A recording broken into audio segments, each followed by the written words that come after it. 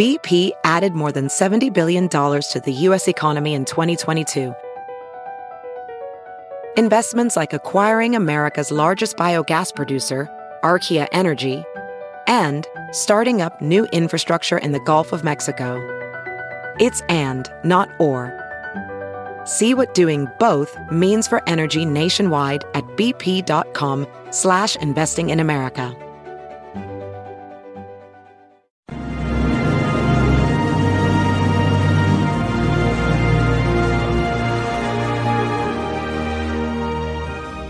Hi, everyone. Judge Andrew Napolitano here for Judging Freedom. Today is Friday, February 10, 2023. It's about 2 o'clock in the afternoon here on the East Coast of the United States.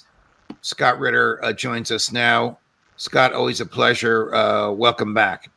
Thanks for having me. Before we get into the subject du jour, which is the state of the relationship between the Russian military and the Ukrainian military, I want your views on the reporting by Cy Hirsch on the destruction of the Nord Stream pipeline. Mr. Hirsch, well known, of course, My Lai massacre, Pentagon Papers, and now this, reports that the president and American intelligence discussed this more than a year ago, that in fact the explosives were planted there by Navy SEALs before February 24, and then Joe Biden gave the order for them to blow it up. In my view, from a legal perspective, this is an act of war against a well-documented ally,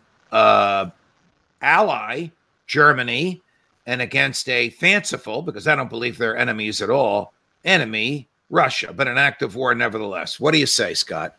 Well, first of all, I have to start off, and you would appreciate this being a judge, with full disclosure. I'm very good friends with Cy Hirsch. We've been friends for a quarter of a century. Okay. And I'm a big fan of Cy's, whether I agree with him on politics or not. I'm a big fan of his courage and his extraordinary professionalism. And this is the point I want to make. First of all, I had no idea this story was coming. Cy didn't talk to me about it. I don't know anything about his sourcing, etc. I would just say this: in the 25 years that I've known him, what I know is that he's not a single source guy. There's a lot of people out there saying he only has one unnamed source. Trust me, Cy Hirsch doesn't work on one source. Cy Hirsch works on multiple sources, and Cy Hirsch is a man who is plugged into the Washington, D.C. scene as anybody out there. So if he's reporting it, it's darn good reporting you can take to the bank. Now, a lot of people focused on the sexy stuff, the explosives, the signal coming from the sonic buoy, etc. But you hit the nail on the head, Judge. The most explosive part of this is the president of the United States going to war against an ally. And it's not just that we went to war against an ally. We went to war in violation, I believe, of the Constitution. Because none of what the president did meets the War Powers Act. He didn't seek congressional permission. He acted on, in fact, there was intent. Mens rea comes in. I hate to use legal terms because I'm not a lawyer, but you're using it correctly, Counselor. I'm trying to get to your level, Judge. But mens rea, intent, they specifically talked about how to avoid the constitutional reporting requirements, to bypass the Constitution. Correct. So this is a frontal assault on the Constitution, a frontal assault on our allies, a frontal assault on NATO, a frontal assault on the American people. If you were ever going to pick an impeachable offense, this is it. And yet there is silence from Congress, silence from the media, silence from the American people. And now we cross the Atlantic, silence from Germany. I mean, what kind of country do you have to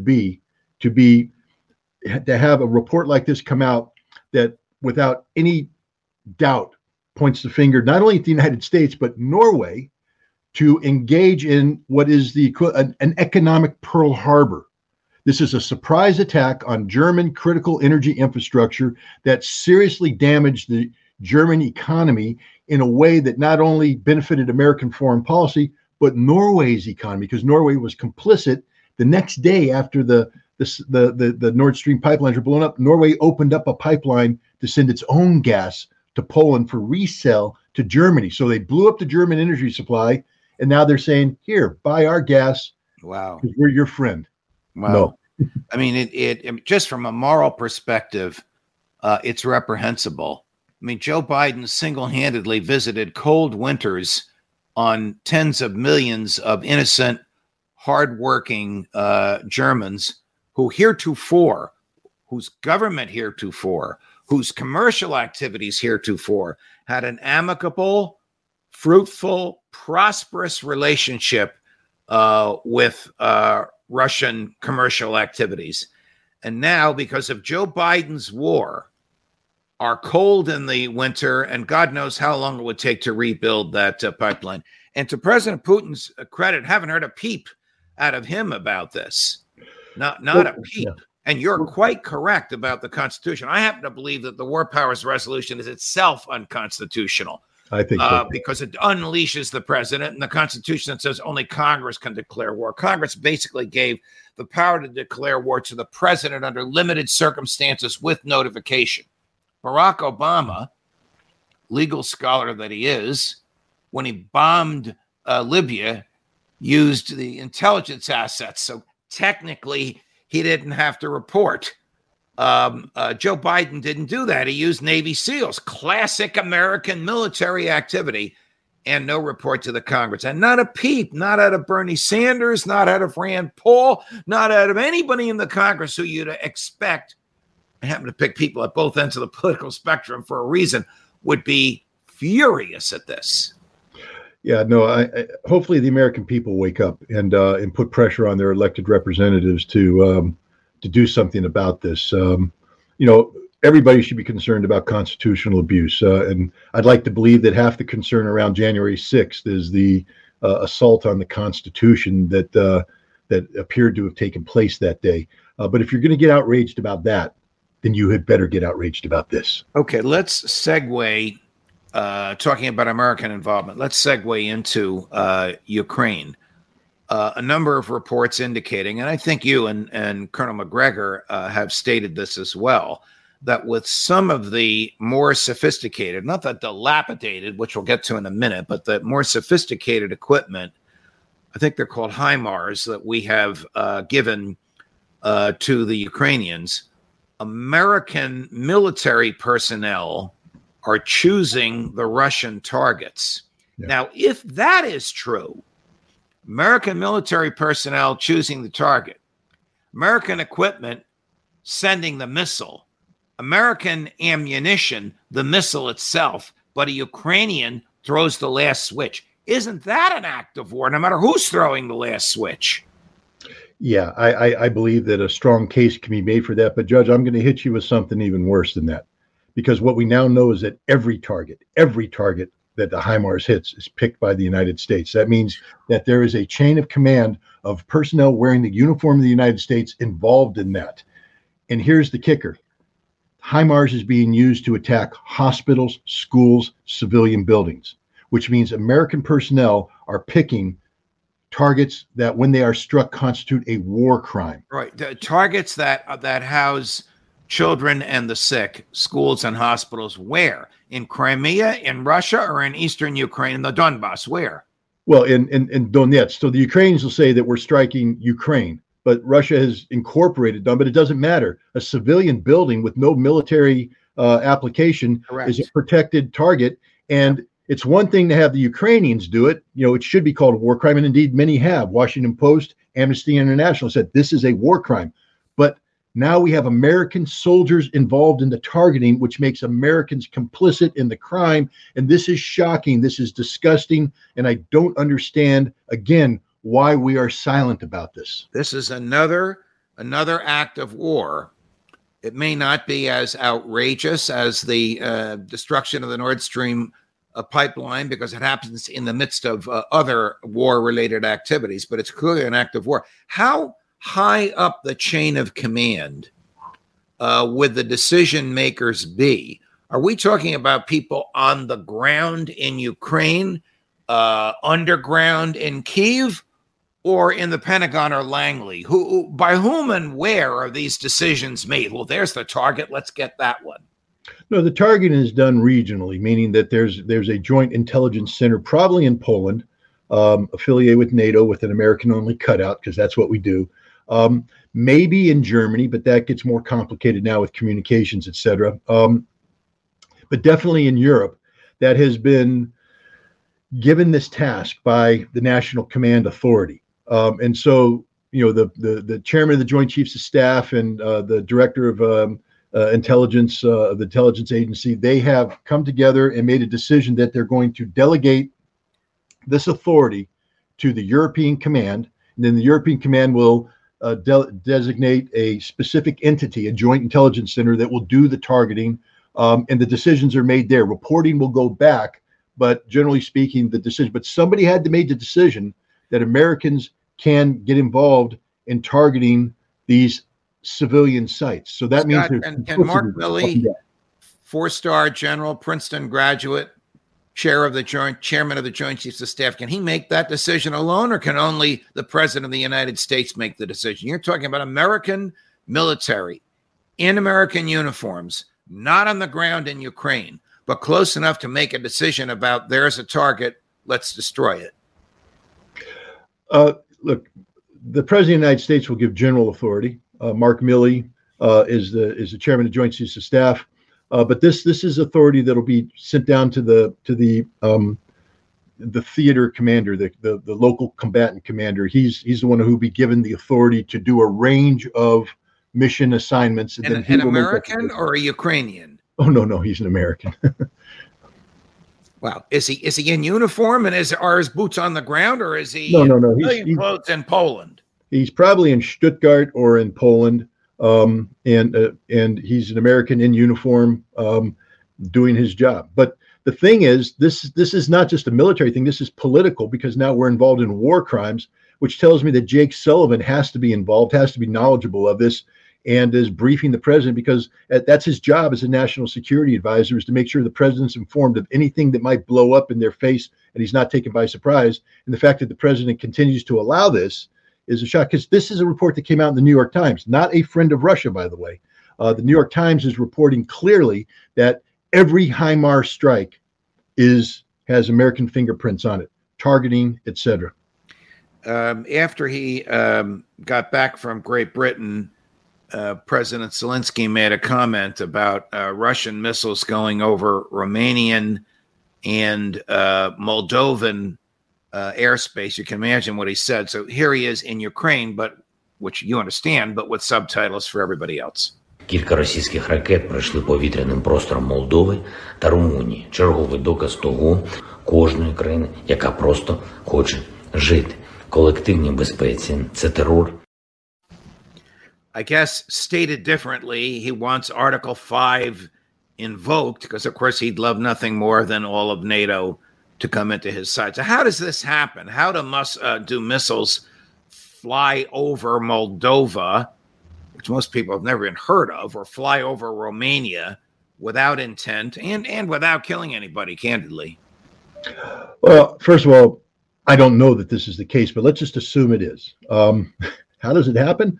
Well, let's say that NATO helps Ukraine build a layered air defense that focuses on previous missile tracks. So, the Russians are going to launch missiles. They're going to go down a corridor towards a given target set. And so NATO has built a defense in depth. So as the missile comes in, it's getting hit multiple times, increasing the likelihood of being shot down. And let's say the Russians say, man, there's a really important target there that we want 100% certainty to hit. Because let me tell you, Scott Ritter would say the same thing. So here's what we're going to do, boss.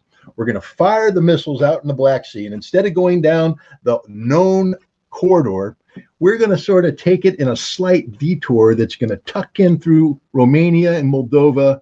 And we're going to hit them where they're not protected with 100% certainty of destruction. And that's what they did. Now, it's not an act of war. It's a violation of airspace. Complaint can be made. But Article 5 is not kicked, and Zelensky has no clue what he's talking about. And, Romania and Moldova can, well, you know who else did this? I just want to remind Americans, in case you go, that's horrible. We did it. We fired missiles over Iran so that we could bring them in a hook into Baghdad to avoid the layered defenses that the Iraqis had built on known cruise missile approach corridors. So it's a trick that everybody plays. I'm so happy you met that, and this is going to take us off course just a little bit, because of this concept that you and I have publicly and privately to each other condemned of American exceptionalism, which basically means if it's right, basically means if America does it, it's right. Yeah. So everybody in America for 3 days, a week ago, was fixated on a balloon. I could use some adjectives, but young people might be watching the show, so I want a blankety blank balloon. A blankety blank balloon. At the same time, Cy Hirsch was about to reveal the true destruction that the Americans did. The Chinese get condemned for flying the balloon, and nobody says a peep about the pipeline because of this nonsense about American exceptionalism. If Joe Biden ordered it and the military did it, it must have been moral, justified, legal, and constitutional. We still have that sickness in us of American exceptionalism. There's no doubt about it. And what it does is it prevents the American people from being able to think logically and rationally about issues such as this. Ask yourself, why would China put a balloon up? It's not for intelligence collection. I'm just here to tell you. They have geosynchronous satellites overhead that take very beautiful photographs of American missiles. 300 photographs, 300 satellites circling the Earth 24/7. What do they need a balloon for? No, the balloon is for at high altitude atmospheric testing to get specific water particle content for global warming. And the United States knows this. We know that the Chinese are worried about global warming. They know the Chinese are carrying out these experiments. And because, guess what, world? Atmosphere goes around the entire globe. So if you're China, you're not just focused on what's over your atmosphere, but you're focused on what influences the atmosphere as it circulates and comes over you. So your balloons are going to have a global reach to collect this data. We know this, and yet we chose to weaponize what was. Look, I'm not saying the Chinese are 100% in the right here. You don't get to fly balloons over American territory without our permission. I'm sorry, China. You don't get to do that. But to turn this into I joke because in history we had the bomber gap where we exaggerated Soviet bomber strength so we could build up our bombers. Then we had the missile gap where we turned 4 missiles into 400 so we could build. We got the balloon gap now, I guess, where we've exaggerated a Chinese threat so we can spend billions of dollars to build a new air defense network to protect against what is a sexed up weather balloon. I mean, it's ridiculous. It's absurd. Here's a report from CNN. It's about 1 minute and 10 seconds long, about the dilapidated condition of the military equipment which we have given to Ukraine, some of which, my dear friend Scott, not older than I am, but it's older than you are. Carrying weapons designed 75 years ago, these Ukrainians are grateful that they're training with an American vehicle, even if it's from another age. Meanwhile, Ukraine's war is expected to intensify, and Ukrainians make do with old Soviet weapons and workhorse hand-me-downs like these M113s, aluminium troop carriers which the US Army started using in 1960. About 400 have been given to Ukraine by the US and others. Ukraine has been given better air defences, better artillery, better missile systems than it had before. But Zelensky said that's not enough, and anyway, it's not the best equipment, often not even second best. Agree? Oh, yeah. Ask yourself why Americans don't go to war in M113s anymore. It's a death trap. It was a death trap in Vietnam. We don't do it anymore. You wouldn't want to approach the forward edge of a battle area in a M113. We use modified versions of that as a communication. Okay, in layman's terms, what is an M113 and what do you do with it? Well, it's designed as an armored personnel carrier. So basically the idea is to take an infantry squad and drive it into the battle area accompanied by tanks. And then as required, you can dismount the infantry to assist. The infantry can stay mounted for maneuverability, but you're supposed to take the infantry, you mobilize it, you harden it with armor so that it can get into the battle area. But it's not survivable in today's environment. The weapons that are out there today will slice through this like a hot knife through butter. So now what the Ukrainians use it for is to bring the troops to the battle and drop them off. But even then, they're breaking down, they're being destroyed, they're old, and they're not protected. Artillery cuts through them, 50 caliber bullets will cut through them. It's a death trap. So Zelensky must know this. Lloyd Austin must know this. Whoever's making the decision to send this garbage over there must know this. Again, what are they doing? Why are they sending garbage that's not going to produce the end result that they want? Are we just getting rid of surplus that the Americans would never want to use? Well, what we're trying to do is, I don't believe that we've ever had what we call a war-winning strategy with Ukraine, meaning that we were expecting or even trying to help Ukraine to win the war. We don't want them to win the war. What we want them to do is cause Russia to bleed out. The goal is to create so much pain for Russia that the casualty levels become, politically unsustainable, and there's a Moscow Maidan where the Russian people rise up and remove Vladimir Putin from power. And military casualties combined with economic sanctions were supposed to achieve that, but they haven't worked. The Russians have adapted, overcome, etc. All we've succeeded in doing is killing Ukrainians. And ask yourself why the casualty numbers now almost everybody's acknowledging. You and I have had this conversation over the time, and I've put out high casualty numbers, and people are like, that's way too high. No, it isn't, ladies and gentlemen. It's maybe a little low right now. Ask yourself why they're this high. It's because we give them garbage. We give them garbage, and therefore we slaughter them. We lead them to slaughter. We are to blame as much as anybody else. One of our regular guests, Matt Van Dyke, the head of a group called Sons of Liberty International, which is basically veterans like you, out of uniform in Ukraine, training Ukraine military on the use of equipment and basic military skills. He comes on from time to time. I'm smiling because my audience loves to hate him. I can tell from the messages they sent. But here's what he said the other day. I think he's listening to you, Scott.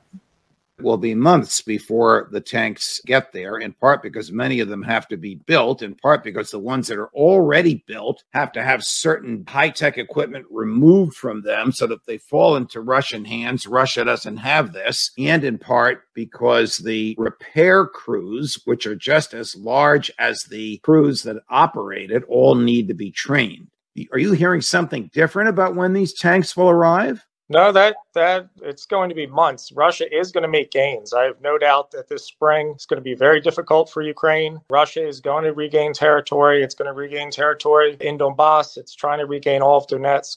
Bakhmut is likely to fall. It's not going to look good for the next few months here. Ukraine really needed to push that winter advantage, and they didn't. And they've been on the defensive, and it's going to extol price on them. But, once that equipment arrives, it depends how well the Russians are able to fortify their gains as to how long it takes to then liberate those areas and whether an offensive to go for Crimea is possible this year or not. It's looking less likely to be possible this year because a lot of the year is going to be spent regaining territory when the tanks arrive that the Russians will take in March, April, and May. So my view is that this is their former cheerleader who's confronting reality. And I'm going to guess that your view is the war will be over by the time those tanks get there. But I'll let you speak for yourself. Yeah, look, we've talked about military math, so I don't have to go over, burn rate, replenishment rate, etc. The Russians have an extraordinary military advantage, one that they have yet to fully exploit. They're in the process of developing the battlefield to identify weak links, and then they're going to overwhelm the Ukrainians. It's not going to be limited advances. It's going to be an overwhelming advance that will cause the collapse and destruction of the Ukrainian armed forces. Mr. Van Dyke is somehow of the opinion that Ukraine will be able to compete for this territory effectively and have a controlled withdrawal that will bleed the Russians and eventually cause the Russians to lose momentum, freezing the battlefield until which time the Ukrainians are reinforced. Keeping in mind what Russians don't reinforce, but reinforced, and then what? They begin an offensive on their own. It's a fantasy world. This isn't going to be a slow, controlled withdrawal by the Ukrainians. This is going to be the total collapse of the Ukrainian front line and the annihilation. And I have one word of advice to Mr. Van Dyke, and I hope you're watching. Get the hell out of Ukraine, because you're dead man walking. Okay, you will not survive this offensive if you're anywhere near the front lines. So leave now. And that's it. I say this as somebody who has compassion for you, has respect for what you think you're trying to do there, but it's not worth your life, and it's not worth the lives of any Americans who are over there helping you. Leave now. Scott Ritter, at your passionate and our most articulate best, thank you so much for joining us. Thanks for having me. Judge Napolitano for Judging Freedom.